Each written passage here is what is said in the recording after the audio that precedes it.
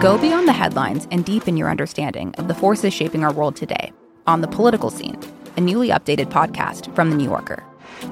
With episodes 3 times each week, The Political Scene accesses the sharpest minds on politics, offering insight and analysis about everything from abortion rights to the war in Ukraine. Join me, Tyler Foggett, for conversations with the most knowledgeable minds from The New Yorker that will dive deep on the most interesting political story of the week.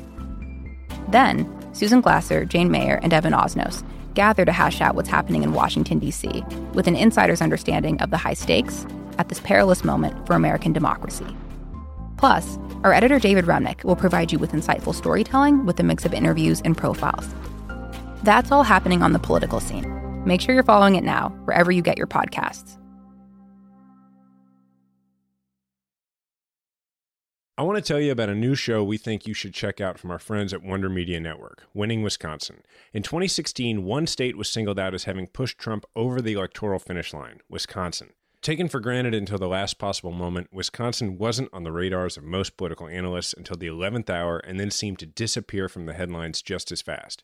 But as host Grace Lynch, who also happens to produce Majority 54, puts it, Wisconsin is in many ways a microcosm of America's current trends and tensions.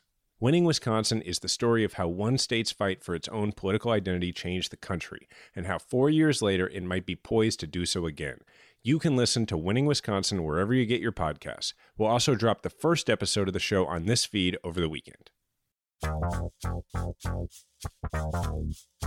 I'm Jason Kander, and this is Majority 54, the podcast that helps the 54% of us who did not vote for Donald Trump talk to those who did about the most divisive issues in our country. We're going to talk about the debate that, for us, just happened. Ravi, you want to tell people about our special guest co-host? Really excited about our guest co-host for today. It's our friend Jenny Kaplan, who is the CEO and co-founder of Wonder Media, which is the network that produces Majority 54 and a bunch of other awesome podcasts. Jenny is also the host of Women Belong in the House, an awesome podcast on the Wonder Media Network. Jenny, welcome to the podcast. Wow, thank you so much. I'm very, very excited. I'm obviously a big fan. Well, Jenny, I'm glad we all had our athletic greens because it's been a long day. Well done. I'm going to get a gold star from your ad. Well I think done. no one loves athletic greens as much as you do, Ravi. Yeah. Well, the problem is on these debate nights, I get athletic greens and then I drink a lot because it's hard to sit through these things. But I would say I drink a lot less during this one than the last one. And on that note, let's just start with some high-level thoughts about this debate. So what do you think? Like, what's going to matter coming out of this debate? The silence you're hearing, Jenny, is two dudes understanding that we just had a debate with the first, woman, of color running mate on the ticket, and perhaps we should let you have the first reaction. Should we interrupt her incessantly and then take away her time? Thank Jenny, you. That would feel really appropriate tonight. Yeah. I'm hoping that you will just automatically have more time with no consideration of what that means throughout this episode. I think, broadly, number one, I think it has to just be said that this was at least a debate, which shouldn't be something that needs to be said, but compared to last week, that felt pretty notable, that there was a debate where people talked about ideas for at least long enough to know what they were talking about. I could not help but basically be thinking about gender and sexism for most of the debate. I think that I felt Kamala did an incredible job of doing all of the things that women running for executive office need to do really well. I thought she came off as incredibly likable, which I wish didn't matter, but does really matter still for women running for office. I thought that she avoided any chance of people saying that she was angry, which was something that I know was a real risk and could have put her back, set her back. And I think that she did a really, really good job of running on her credentials, which is another thing that in my reporting for Women Belong in the House, and also I think just as we all know generally, there are specific things that women who are running for elected office and specifically for executive office really have to do well. And I think that Kamala did a really good job of keeping her cool, sticking to the issues, and doing a good job doing those specific gendered sort of requirements really well. Yeah, I totally agree. It makes me think about this book that Diana and I have read that we really like, that I would recommend to everybody on these topics. It's called Compelling People, and it's by a guy named John Neffinger. And what it does is it just breaks down the science of how, gender, color, all these things really do dictate the way people are perceived in a scientific way. And it talks about, warmth and strength, and how, male candidates for office, for instance, they don't really have to be that warm. It's like a bonus if they can come across warm. But, if they're strong, then they got a chance. Whereas for women, it's if you don't first establish warmth, you have no shot. But then if you don't also establish strength, then you're discredited as not strong enough. It's so much more difficult, which I'm now mansplaining to Jenny, which makes no sense. But no. But I'm mansplaining to the audience at large. But look, my like overall impressions of this were a couple of things. One, I felt like Pence was giving a series of short stump speeches, and clearly, rehearsed and memorized little vignettes. And to some degree, so were both candidates. But what it came across as is that he was giving a series of little speeches, and she was sitting next to you on your couch in your living room and saying, like, okay, here's what this is about. And I thought that was incredibly effective. I know we're not best friends, but I know Kamala decently well enough to feel like in the first 5 minutes, I turned to Diana and I was like, she's nervous. And she was like, yeah. And I said, but she's handling it really well. And 5 minutes in, something changed, and I could just tell she started having a good time. And as she started having a good time, she became, like we talked about in the last debate episode, an avatar for the audience. She was not guarded about her expressions when he was talking. She was reacting for us. And, and I could keep going about this, but I won't. I just think she was incredibly effective at just being like, hey, look, that doesn't make any sense, right? Like, we've all actually experienced the last few months. And I thought that was great. Yeah. I've forgotten who Mike Pence was until this debate. It's been a while before you got a decent amount of time with him. And you forget that Donald Trump went to the Coke factory and got a generic Republican. And he just really plays the part. I think he is very good at being generic R. And I think it's instructive for a lot of people out there. I agree with Mike Murphy, who said that Nothing Changes magazine got his cover story today. I don't think anything changed in this election tonight. But what we saw from Mike Pence was, Baghdad Bob, Ari Fleischner, Elizabeth Holmes, whoever you want. Like, you had a slick salesperson for a completely fraudulent set of ideas and a fraudulent person. And so it's not going to make a difference. But you have a guy who's super disciplined, has a really flawed way of thinking about the world, wasn't completely held accountable for that view, but didn't really have to be. And I was left thinking to myself, he kept repeating this phrase, the American people. The American people think this, the American people think that. What I would have loved to see is just Kamala to interject just once and just be like, you're talking about your supporters. Like, your administration thinks about your supporters and your supporters only. Like, you denigrate 40% of the Americans. You've completely disregarded another 20%, and you've really been only serving 40%. But I understand what they're doing. What Kamala and what Joe Biden did tonight, what Joe Biden did the other night last week, is they're kind of in a prevent defense, it feels to me. I know they would disagree with the characterization, but it feels to me like they're not going for the end zone in these debates because they know they don't need them. I understand it, but as somebody who just is listening to complete bullshit all the time in these debates, it can get frustrating at times. But I think we came away with a night that was successful. I think Kamala handled herself well. And I don't think this changes anything one way or the other. I think Trump is still heading for a disaster in November. I think there was much more to risk with going on the offensive than there was to gain, specifically for Kamala. I think that she definitely gave strong answers in terms of like the policies that they're actually proposing, and came pretty strong in terms of attacking what Trump and Pence have done wrong. But I think that had she been more aggressive, she would have been faulted for those same things I was talking about, how she didn't get faulted for. Like, it could have come off as less likable and more angry and more irrational, which isn't right, but is a real risk to do that kind of thing. Otherwise, I think she would be sort of, hurting all of the things that she was doing, all of the efforts she was making to be likable and be very human seeming, and instead would fall into the traps that so often are set for women specifically who are running for office. So something I don't say on this podcast very often is both of you said something I totally disagree with. So let me explain.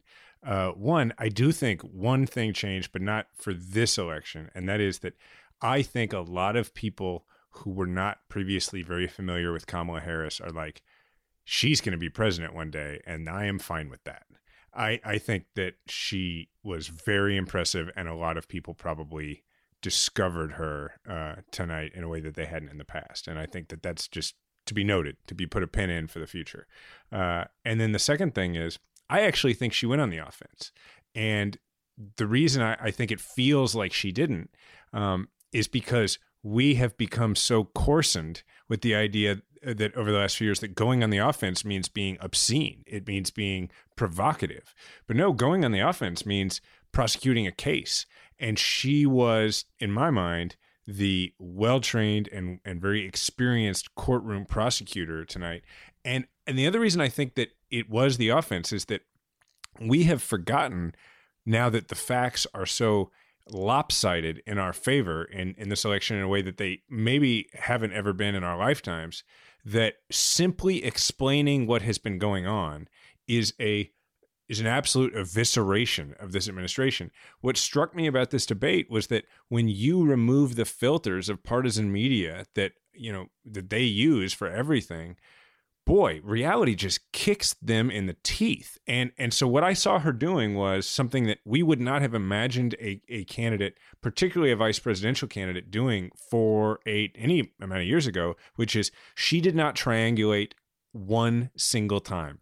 If you look at this debate, it could have been, in my opinion, it could have been scripted by Aaron Sorkin. Like, this was an argument for liberalism. Yeah, she, said, well, he has said he's not going to get rid of fracking, right? Well, that's what he said. That's a fact. But everything else, I mean, she was talking to the left without alienating the left, because what she was doing was she was not assuming that people know the shorthand, right? Like, she didn't bring up, both sides and just call it, he said there were very fine people on both sides. She took the minute and a half to make sure you remembered the whole thing, right?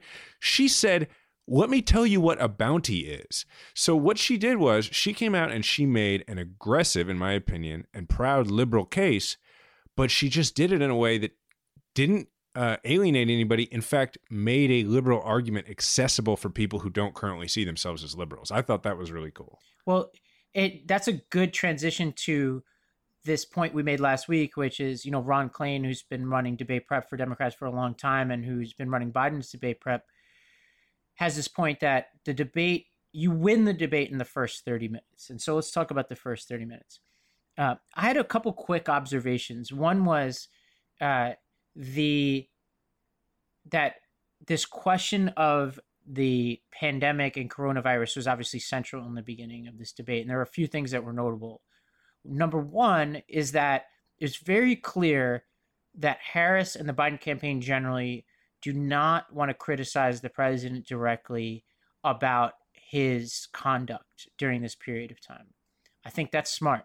I don't think they need to. I think the American people have made up their minds about that. I think the numbers, both common sense and the numbers in the polls, indicate that is something that Biden and Harris don't need to touch. So I think that's smart, but I'd be interested in your opinions on that. Second point was, it's very noticeable that for some reason the Biden-Harris campaign thinks that the most important point about the pandemic is that Trump knew early what was going on and didn't do enough. There's a corollary point about the ACA, which I think was really smart. I would say I was a little puzzled by the repeat going back to Trump knew. Everything I know about both the polling and just people I talk to is that that's a little bit harder to land than some of the things that came after the he knew argument. I thought the ACA stuff, whenever she was on that, was way more persuasive. But I'd be interested in your opinions on that, because that was where I was furrowing my brow. I was like, oh, smart that they're not going after the president, because you don't want to go after anybody who's sick, even if he's acting like an ass. But a little bit puzzled by the decision to keep coming back to the he knew point. It maybe makes sense to make once, but multiple times. I was a little curious about that. I think that, first of all, one thing that really stuck out to me was, Jason, to your point a minute ago, the facts are so striking that I almost felt like the debate was won by Kamala just through the questions themselves, like just through the fact-based questions. Because it was like the first few questions that Pence had to answer, it was just like, how could you possibly have an answer for that? Like, there is nothing that you could say that looks good.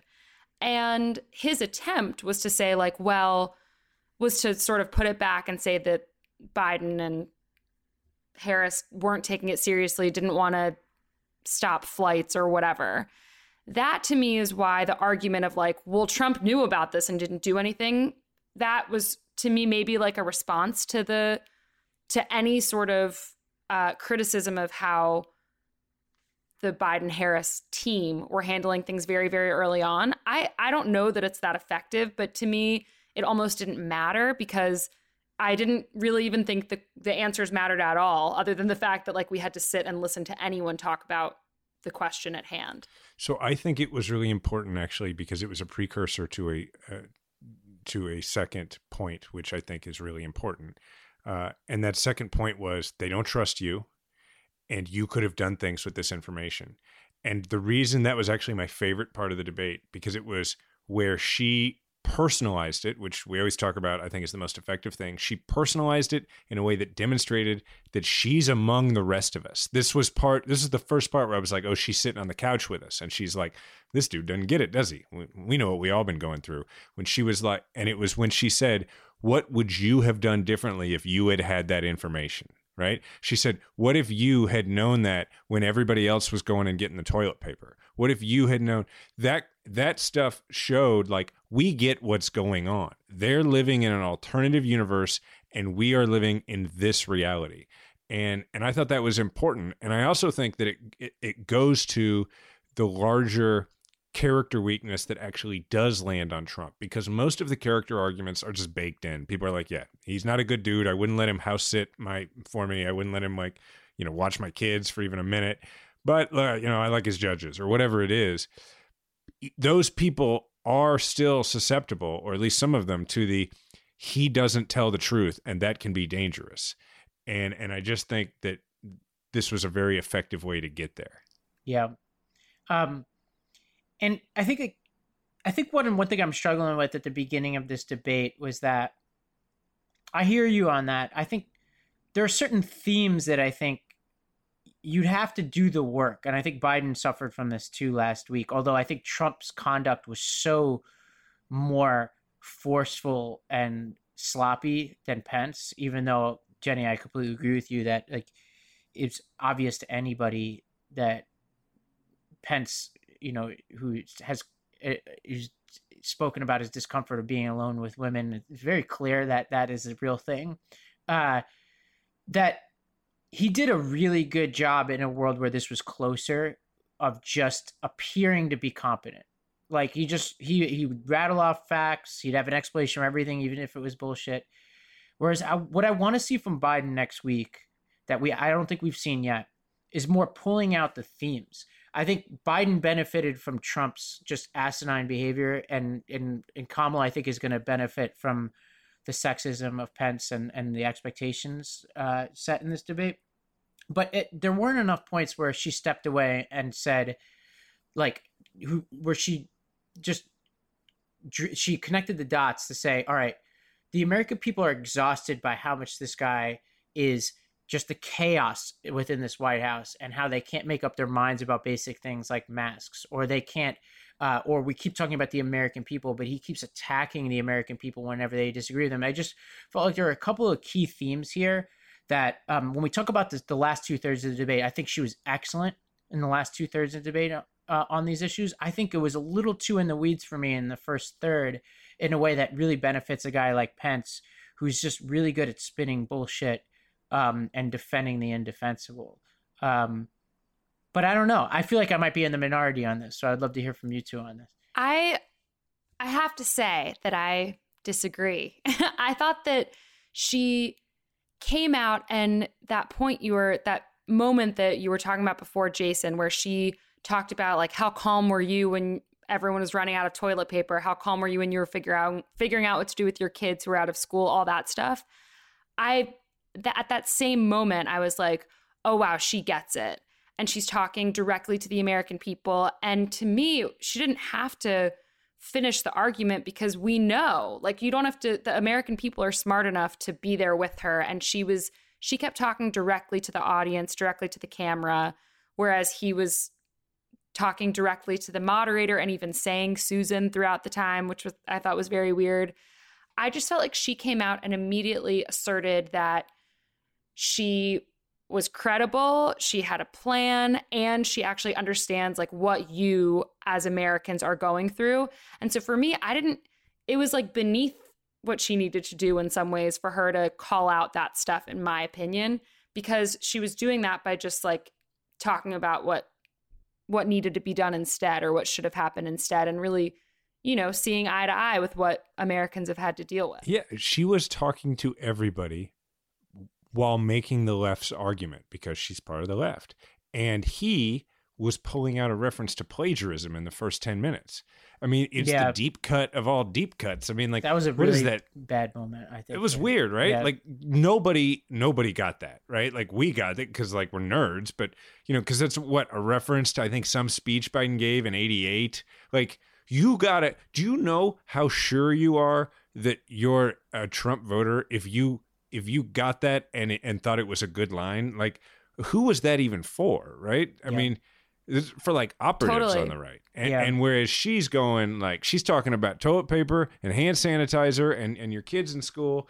And so I just thought that, and, keeping with the theme of our show, I feel like just like we took some cues from Biden in the last debate, I think there's a real cue to take from her in this debate, which is, forget all that crap. Forget all the back and forth. Forget all the process of who said that, all that. No, she's going, hey, like, objectively, this ain't working. Yeah. In fact, she even said, he was like, it's your plan. And she's like, well, clearly it ain't working. Like, I just thought that was very effective. And that's how people listening to this should approach it. I thought that the sort of parallel moment for the plagiarism thing, which was very much like, I felt like I should like check a box because I got that reference. I was like, cool, right. I'm in. I'm sure he made his boss happy about that. Yeah, exactly. Yeah, that was audience. But when she said, when I first heard that Trump only paid $750, and I was like, was that actually I thought 750,000. Just like the way that she said that was so natural and so colloquial that it was sort of the opposite. It was like everyone could understand that feeling. And it really brought that comment to a different level, made it feel less like an attack and more like just a person on your couch actually making that observation. Felt to me like the exact foil to Pence's plagiarism moment. It was a natural human response, as was not dodging the references to Kayla Mueller and her family, but instead to look right at them and say, that should never happen again. I feel terrible about it. Joe feels, I mean, there are not a lot of politicians, frankly, who would have done that, but it was the right thing to do as a person. And it was the right thing to do politically as a result, because it was natural. She was present and she was in the moment. And it's a good cue for all of us that, like, you don't have to defend indefensible things that happen. You don't have to litigate every point. Sometimes you say, you know what, that is a horrible thing. And the implication of her doing that is like, okay, they're going to make that political. I'm not going to make that political. I'm just going to say that that's a horrible thing that happened. And so all of that was effective, in my opinion. When Jason and I started this podcast, we just made a list of products that we really like that we'd love to partner with. And number one on my list was Athletic Greens, which is something I've been using for many years now. It's something that I wake up every single day. It's the first thing I do is I take Athletic Greens. And so if you're looking for just one product that has as much high quality nutrients in it as possible, consider Athletic Greens, because it has as many as 75 vitamins, minerals, and whole food source ingredients. And you'd be hard pressed to find a more nutrient dense formula on the market. And all in one easy powder. Yeah, I'm completely hooked on it now to the point where I used to take a multivitamin, like a pretty expensive multivitamin. And now, because they say this is the multivitamin that goes the extra mile, this has completely replaced it. And right now, Athletic Greens is giving our audience a special offer on top of their all-in-one formula, which is a free liquid vitamin D supplement with your first purchase for additional immune support. So if you're looking to upgrade your multivitamin or take one nutritional formula that's going to help cover your daily nutritional basis, then you want to consider Athletic Greens. Athletic Greens makes getting as much high-quality nutrition as possible incredibly easy without the need to buy multiple products. Make an investment in your health today and try the ultimate all-in-one wellness bundle and support your immunity, gut health, and energy by visiting athleticgreens.com/majority. You'll receive up to a year's supply of liquid vitamin D for free with your first purchase. Again, that's athleticgreens.com/majority. If you are impacted by weakened or thinning hair, know that you're not alone and there is a solution that can help: Nutrafol. Nutrafol supports healthy hair growth from within by targeting the 5 root causes of thinning: stress, hormones, environment, nutrition, and metabolism. Nutrafol is physician formulated to be 100% drug-free. They use medical-grade botanicals in consistently effective dosages so you get the most reliable results. In fact, in a clinical study, 86% of women reported improved hair growth after 6 months. More than 1,500 top doctors also recommend Nutrafol as an effective and high-quality solution for healthier hair. So when you subscribe, you'll receive automatic monthly deliveries so you never miss a dose. You can grow thicker, healthier hair and support our show by going to Nutrafol.com, taking their hair wellness quiz for personalized recommendations, and using promo code M54. New customers will get 20% off. This is their best offer available anywhere. You'll also receive free shipping on every order. Get 20% off at Nutrafol.com, spelled Nutrafol.com, promo code M54. My sense was, just like Biden, I think, heated up last time, I think Harris heated up a lot towards the latter part of this debate. And I agree, Jason, with your point that the question about ISIS was, I think, the best part of this debate. And it was an area where I think Harris went on the offensive. And Jenny, I hope it's an area where she doesn't get penalized for it. I think she was very effective. And it was an area that was fraught with real danger because you had audience members that Pence brought who lost their daughter, to this, and Pence really tried to politicize it. And Jason, I agree that she handled it well, and then immediately started talking about the president's record when it comes to our service members. And this matters. Like, every day I go to this Italian cafe in my neighborhood, and the people there are Trump supporters. And just this morning, I overheard them talking about this issue of the military. And they were complaining about Trump and the way he talks about the military. And I found that interesting because this is clearly breaking through. People are seeing him for who he is on this issue. And I think the more you bring it up as a character issue, which is what I want to hear more and more of in these debates, which is every policy issue should be a character issue. I think sometimes we're landing these punches, sometimes we're not, but we should always make it about character because I think it's the biggest vulnerability of this administration. I think she also used it as a very good opportunity to build up what people didn't expect from her, which is her credentials on national security. I thought, which as Susan Page pointed out, rightfully, when you have two older candidates for president, the credentials of the vice president matter a great deal more. And I thought she did that really well. I mean, personally, for me, I helped her with her veterans and national security policy during the primary, and I remember talking to her about it. And I remember talking to her on the phone right after she got back from Afghanistan, and being really impressed with her approach to it, which was not like somebody who needed to pretend that they had been around this forever, but was just continually, genuinely curious, like she is about most things. And I think that came out in that part, right? It wasn't just listing committee assignments, right? It was, she got into the weeds on it. And I thought that was really important. But, another part of this that I think is important is that she, at the same time, she did not surrender the liberal flag on any of that. Nor did she on anything else. Like, this is a debate. I know, to go back to an earlier point I made, I guess, but this is a debate where the nominee of our party proudly said, I was out in the street protesting. Like a black woman said, yeah, I was out in the street a few weeks ago protesting racial injustice. And I think it's important to note, and that was a point in her favor in the debate. That is how things have changed. And that's really remarkable. And Pence didn't go for this suburban red meat. I was a little surprised by that. He was rightfully scared of, I think, of provoking her ire on that, because she would have kicked his ass. It Jenny, flies don't you think? so much in the face of their strategy, yeah. One of the things I thought was remarkable actually was just the number of topics that were covered. Like the number, given that the questions didn't necessarily lend themselves to that many different topics. Like I feel like we covered climate change, sort of. We talked about abortion, sort of. We talked about foreign policy, sort of. Like a lot of parts of conversations, but especially compared to last week, like there was a lot of ground that was covered. I think that if anything, I think the big takeaway from this is that I imagine that the gender gap is going to continue to grow. I certainly don't think that Pence won a lot of women over. I would guess. Also, I mean, I could be totally off, and maybe that was very appealing. But from what I saw and from what my Twitter sphere, which again could be totally off, seemed to indicate is that, if anything, it's just people are entrenched by that performance and feel like it did not help Pence's cause. And so I think appealing to suburban voters in that moment probably didn't help.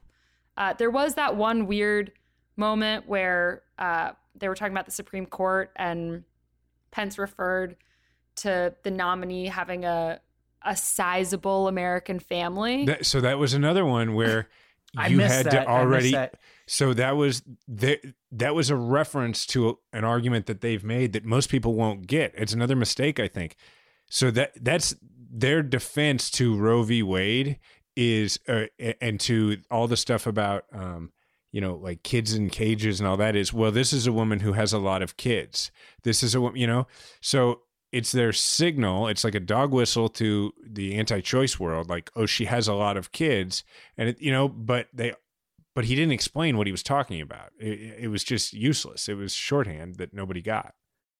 I don't think it would have helped if he did explain. Like, I think I got the point, but still I was just like, sir, truly, what are you doing here? Why do you think this is helpful? Well, he wasn't talking to you, though. That's for sure, right? For sure not. He was talking to people clear. Who think like women's virtue is defined by how many children they have raised. But I think the thing that he missed there, the line that the reason why I agree with you that I think it was a mistake is that he didn't just come out guns blazing talking about how he's going to get rid of abortion, which is sort of what I think a lot of us thought he would, considering how much of his career he has spent trying to reverse Roe v. Wade. But instead, he went back to foreign policy for a while and then sort of got into Supreme Court and used this vague reference to her sizable family.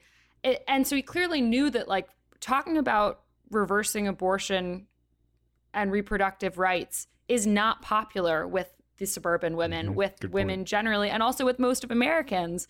So he knew that, but then still used this weird reference. I guess maybe it's a rallying cry for his supporters, but it made no sense to me. Well, remember, the direct question that he was asked was, it was, if Roe v. Wade is overturned, what should be the penalties? And so I think in his mind, it was do everything you possibly can to make people forget what this question was. Yeah. I think it's really important for people to study what Pence did tonight, because I don't think it's going to matter in this election. But on that answer, I thought it was instructive. Number one, I think neither candidate really answered the questions that came to them. And I think I was just waiting for somebody to do what Pence eventually did, which was to demand an answer.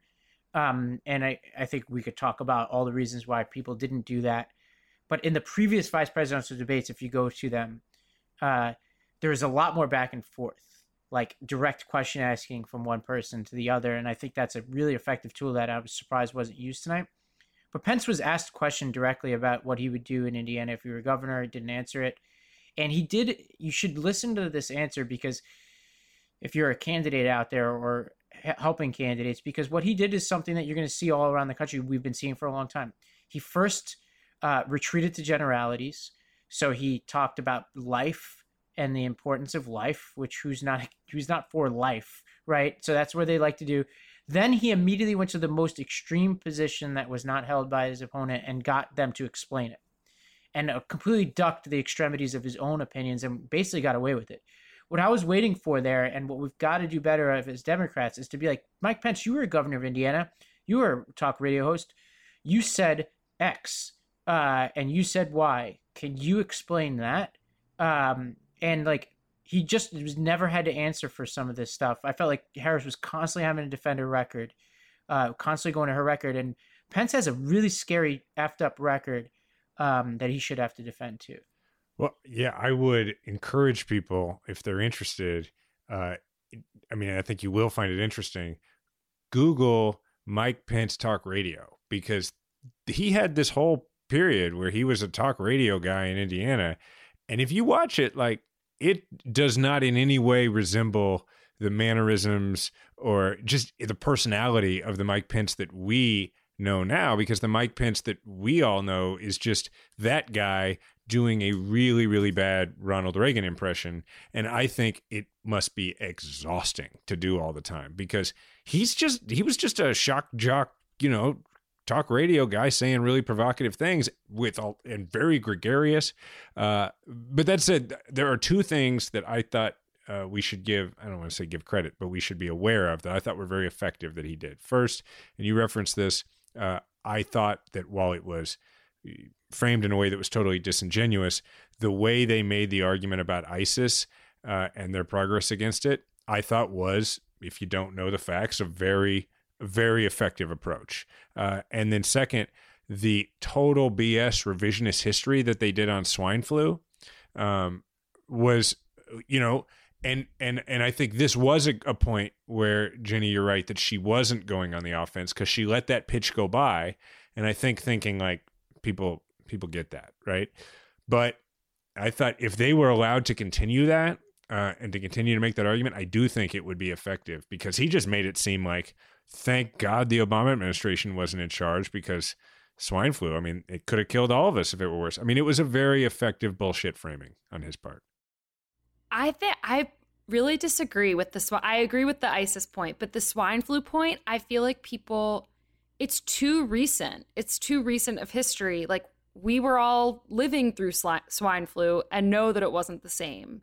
So to me, I was sort of like, why are you doing this again, trying to make this swine flu comparison happen? It doesn't seem to be working. I think because they're so screwed on this issue. Like, so let's very effective, adjusted to reality, right? Like, because I agree with you. Like, we all know reality, which is why she let the pitch go by, because like, it's ridiculous. But at the same time, if they were able to repeat that ad nauseum for the next 3 weeks, I do think it could potentially be effective, because people would forget. Totally. I actually thought that the more effective part of the pandemic argument, was when he said that basically their plan for how they would react is exactly the same as how Trump and Pence have reacted. Yeah. That to me was a huge moment. And I felt like Harris didn't really respond with enough strength, in my opinion, or like clarity to that, because all of a sudden, I felt like that point would really land. And it was a moment where that was a big opportunity to differentiate that was just missed. Yeah. Smart of him, right? I was just going to say smart of him, because if there are people out there, if there are voters that they're losing who they would otherwise get because of their handling of the pandemic, they're giving those people a license to stay Republican. Yeah. And so I think it's a good opportunity for closing thoughts here. And I'll give two based on what you said. One is, that's where it gets back to this character point for me. One pitch that we let go by was the super spreader event question. The reason why I think we need to talk about the super spreader event and masks a little bit more than we did is not because we want to kick a guy, when he's down and he's sick, but because it reveals the character of the president. And I think the masks issue, I think, is revealing of who he is. And so I want to see a little bit more connection from this campaign. And it's not specific to this debate tonight, but just more about the character of the president and why that matters. And I think the second big takeaway I have is that this point that, everything we just said, which is like, we can award as many style points as we want to Pence in terms of like what he did or he didn't, and certainly dock him for like what was some overbearing behavior that hopefully is going to be costly for him. But I'm going to go back to the analogy I made at the beginning. He is Baghdad Bob. Like, he can say all the right things, but he's spinning the greatest bullshit of all time, and that's what gets to the swine flu thing. Like, he's grasping for the best argument possible, but he's Elizabeth Holmes with the FDA people touring the medical facility and just coming up with every possible piece of bullshit he can, and he's really good at it, but it ain't going to do the job here. Because what he's selling is so fraudulent, it's just not going to make a difference. That's my big takeaway. Yeah, it's Trump fan fiction. It's Trump fan fiction. That's what he's just like, by the way, I would love to meet the Donald Trump that Mike Pence knows. I mean, that guy sounds almost bearable. Yeah. I mean, he cherishes the American people. Yeah. We heard a lot about the American people today. Yeah. Anyway, Ginny. My closing thoughts are that I was really wowed by everything that Kamala did. I think that she was warm. I think there's lots of research that shows how important it is for women candidates specifically to talk about their credentials and record. I think she did everything spot on. And I think there were some very serious gaffes that she helped to push forward on Pence's behalf. It was very clear that the Trump campaign doesn't believe in science. Once again, Pence refused to talk about systemic racism. He said that systemic racism doesn't exist. He said that Trump couldn't be anti-Semitic because he has Jewish grandchildren. He was like sexist, and all of it came to the forefront in a way that she still kept her composure. So I thought that in a lot of ways that was a win. And like in the idea of if this were a scripted debate, I really feel like they touched on a lot of the key touch points. On the other hand, my big question, and I don't know how I'm going to get a real answer to this, is I felt myself really zoning out during a lot of Pence's answers as the bullshit increased in mass. But I imagine that the other side probably ate it up. And so I don't know how much of this was like, once again, I don't know that it's going to make that big of a difference, or whether we're just going to continue tomorrow for the results to feel like they are exactly the same as they were this morning. If the teams are still staying the same, and any of those voters who were undecided are going to be any different. Well, I think that would be a big victory for us, right? And I guess for me, the final thought would be, I'll kind of end it in a way where I ended it last time we had a debate episode, which was I was really excited for the last debate to show clips to my son in the morning and be like, hey, okay, now which one of these people do you agree with, right? And then I ended up unable to do that and just showed True, just picked a clip and was like, what do we think of the way the president behaved? And he was like, it seems like I'm older than him. So like that was a lesson that he got out of it. But I will give Pence credit, I guess, for the fact that tomorrow I think I'll actually be able to show True a couple of clips and be like, what do you think of the things they were talking about? That's a good thing. But the other thing is, I think just specifically Mike Pence for a minute, like forget the Trump administration. I had this really interesting conversation with True at bedtime tonight before the debate, because he knew I was going to watch it, where we were talking about Mike Pence, and he was asking me, but why would he be Trump's vice president? And he was like, is he a bully? Because that's how True refers to Donald Trump. And we had this really interesting conversation about how, sometimes people aren't bullies, but they are friends with bullies, and they never turn to bullies and say, hey, that's not cool, or they keep helping the bully. And True is like, that seems just as bad. Yeah, he's Cannon's friend, yeah. Yeah, so I just think like, look, in the long run, if we win this election, Mike Pence is a footnote in history and not a favorable one. But I do think it's just a reminder that we have to make sure that that people can't treat, once we win this, people cannot treat the Trump administration the way they treat the Iraq war, which is everybody was against it the whole time. Yeah. That ain't going to fly. We're not going to let people get that stink off of them. So.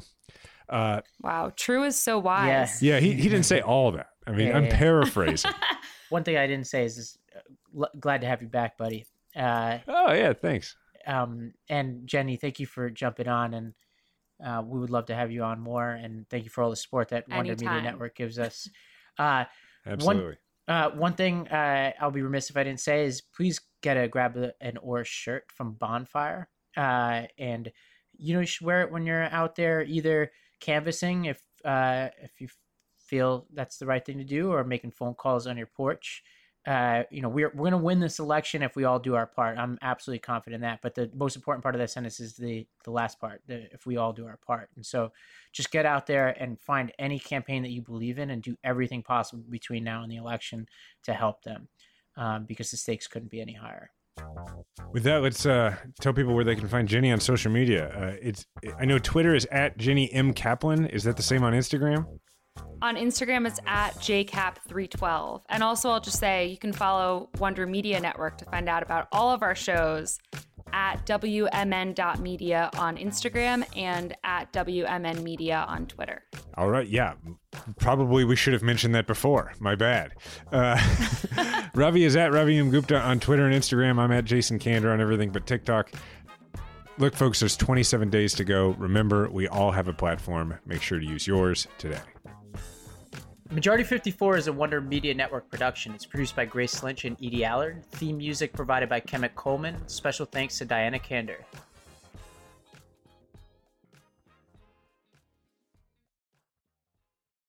Hi, listeners. It's Robbie with a question for you. What if instead of being on the brink of disaster, we're on the cusp of a better world? For that answer, I recommend listening to the What Could Go Right podcast. Each week, Progress Network founders Zachary Karabell and Executive Director Emma Varvaloucas dive into the biggest news and most pressing topics of our time, from elections to climate change, and make the case for a brighter future with guests like Harvard professor Arthur C. Brooks and California State Senator Robert Hertzberg. Progress is on the way. Find out on What Could Go Right, available wherever you get your podcasts.